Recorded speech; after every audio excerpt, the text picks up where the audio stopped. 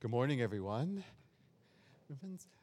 St. Peter in the second reading, he is lamenting, if you will.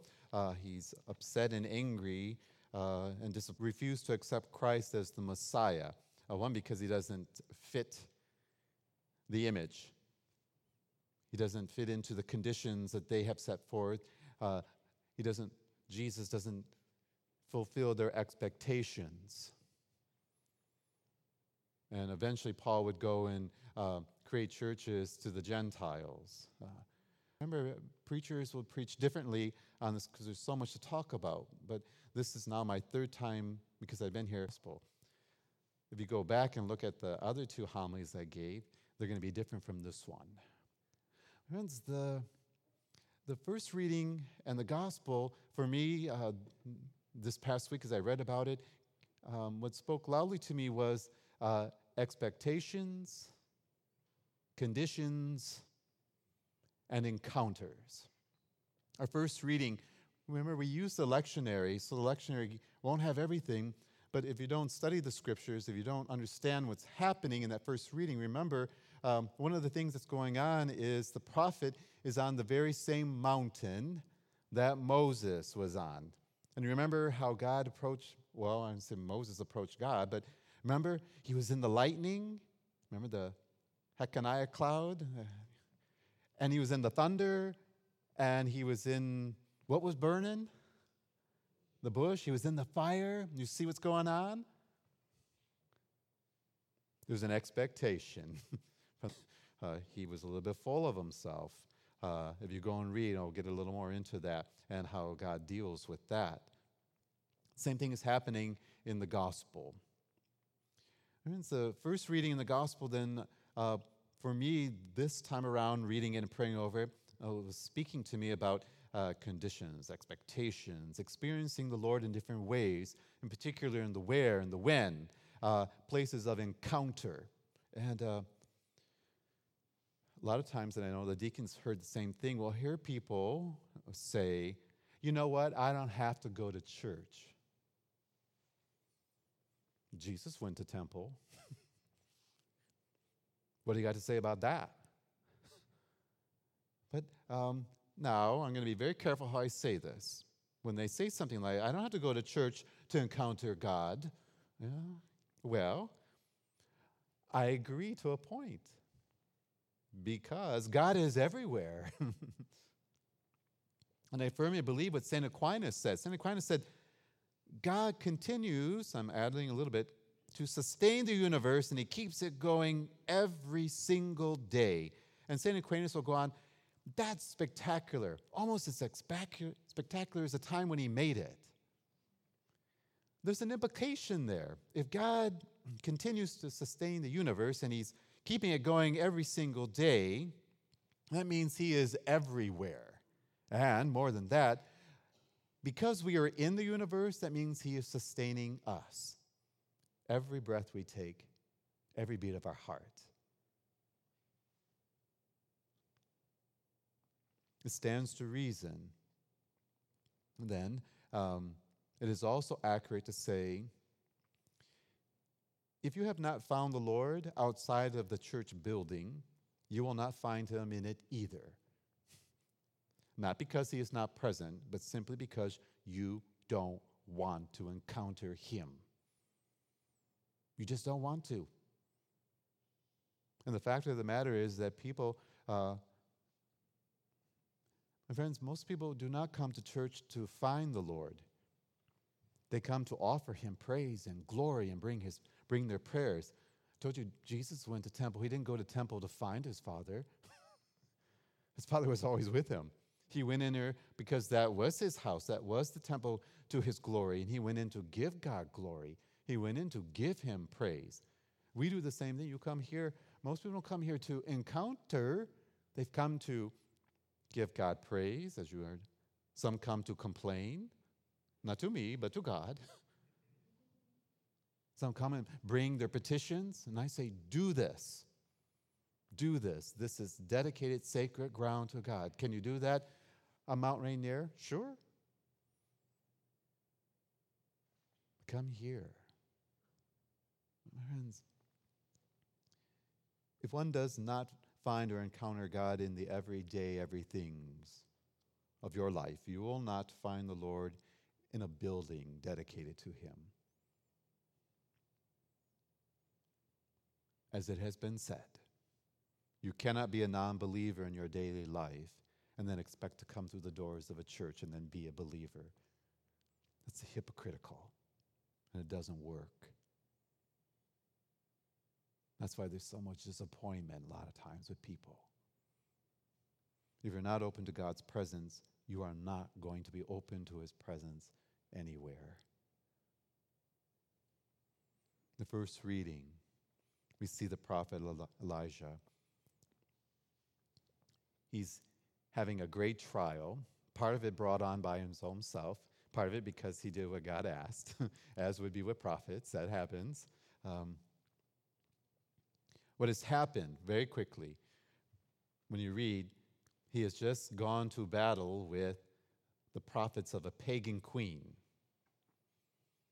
400 and so prophets. And it is God, not the prophet. It is a God who is doing the battle. And it's a test. And as I said, the prophet Elijah was a little bit mean-spirited. He was a little bit antagonizing. He got a little bit full of himself. And he taunts the priests of the pagan, that nation. The king is a follower of the God of Abraham and Isaac, but the queen is not. So here's part of the problem. And the king said, let them do whatever they want. Well, that was not a kingly decision. So here's the setup. God shows his power and might, executes the 400 plus priests of the pagan queen. I don't remember God telling him to do that when I read it. See what I'm getting at? So he's on the run because the queen is going to kill him. So he runs. He runs to the mountain because he knows, that's where God is at. And so the prophet, through God's power, has defeated the queen's priests, who are pagans, and he runs to Mount Horeb and he waits for God. And he looks for God in the presence.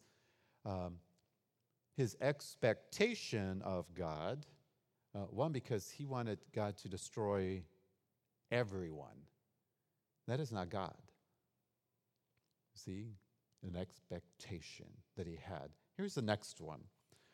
Moses got God in the fire and in the lightning and in the clouds and all the extraordinary things and all the unusual things, and that's what he wants also. But it's not happening. God appears to him, and in the Greek, we hear in the breeze, but in the Greek it's in the air, and air is all around you. That meant God was everywhere. He was breathing him in. Because he did not expect that, he didn't find it. He had his own conditions about what God should and should not do or be. Often we too look for God, his presence, an encounter with him in the unusual and in the extraordinary. Not in the ordinary, in the everyday events of our lives. And yet, we are told in the first reading, he was in the air. Now, that shouldn't be so amazing because Jesus has a conversation with a woman at a well. And what does he tell the woman at the well? God is what? What is God? What did he tell the woman at the well? Jess, what did he tell the woman at the well? She's a pagan. She's not a pagan. She just worships a different way. He says, God is spirit. Makes sense. This is what I'm telling you. You can't read the Bible in little lines. You got to read. The Bible was many books, and you got to read the whole thing to understand. So immediately when I was reading this, my mind immediately went to the woman at the well. God tells her, God is spirit. Not on this mountain, not on that mountain.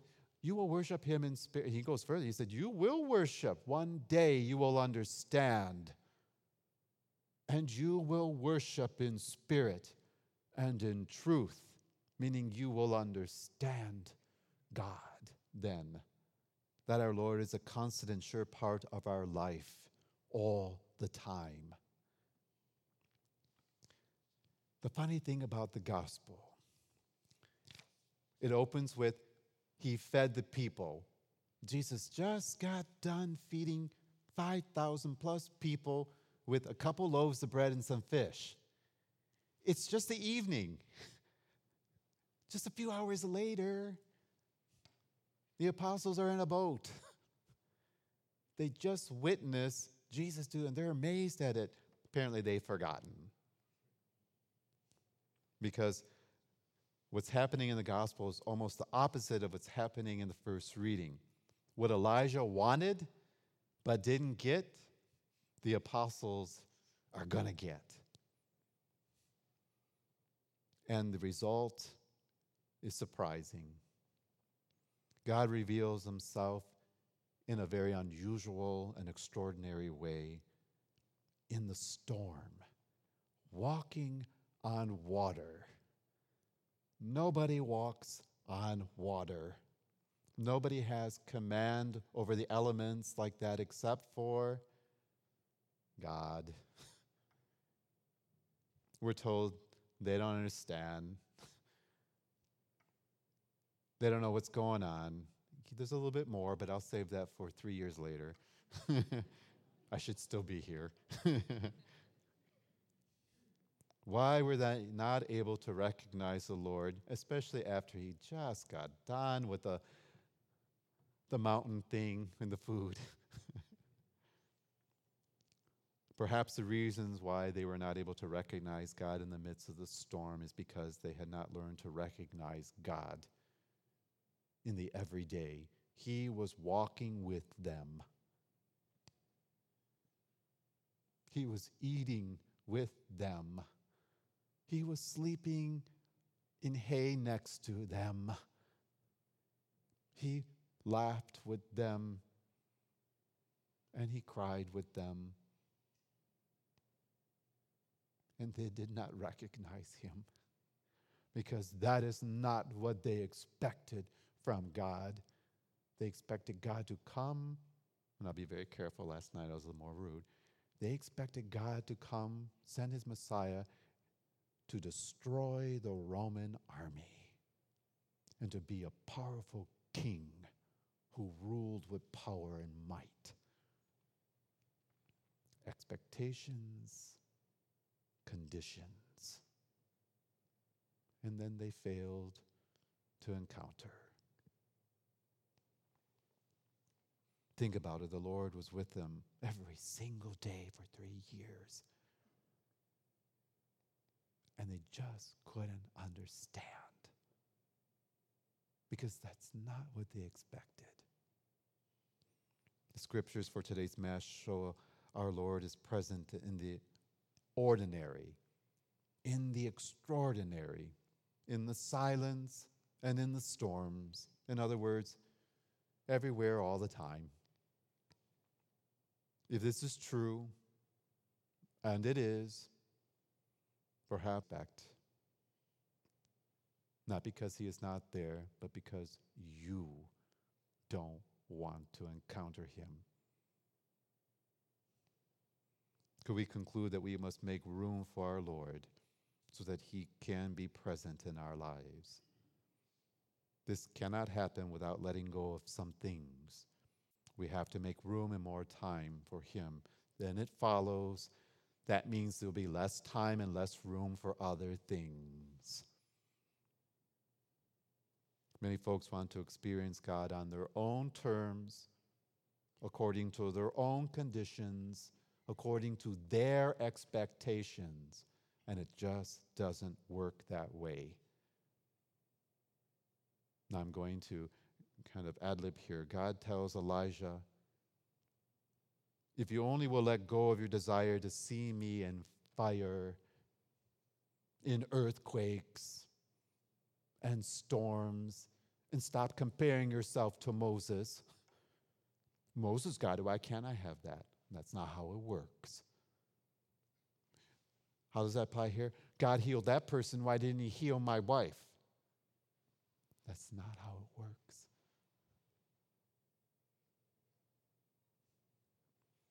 If you let go of these things, you'll be ready to meet God on his terms. Elijah did this, and the result was very powerful, and it altered his life. The disciples had not yet learned Elijah's lesson. They were still holding on to their own conditions and expectations of God and the coming as Messiah. They wanted a God of their own design who would meet them on their terms and their conditions. And so they failed to recognize Jesus as Lord and Savior. They would eventually, and when they did let go of all those expectations, they too experienced power and grace, and their lives were changed forever, as was the course of this world. We, the disciples today, will have to do the same if we want to have that life-altering experience of God. Jesus said, "Take courage. It is I. Do not be afraid."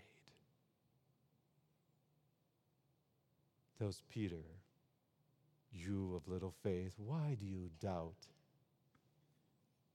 And before he leaves this world, he says, "I am with you always." Everywhere, in all time. Why do you doubt this? Everything he said was true. Everything he said was true. He said he would rise from the dead. And he did. That should be enough for you to believe every word and about who God is and where God is. Amen?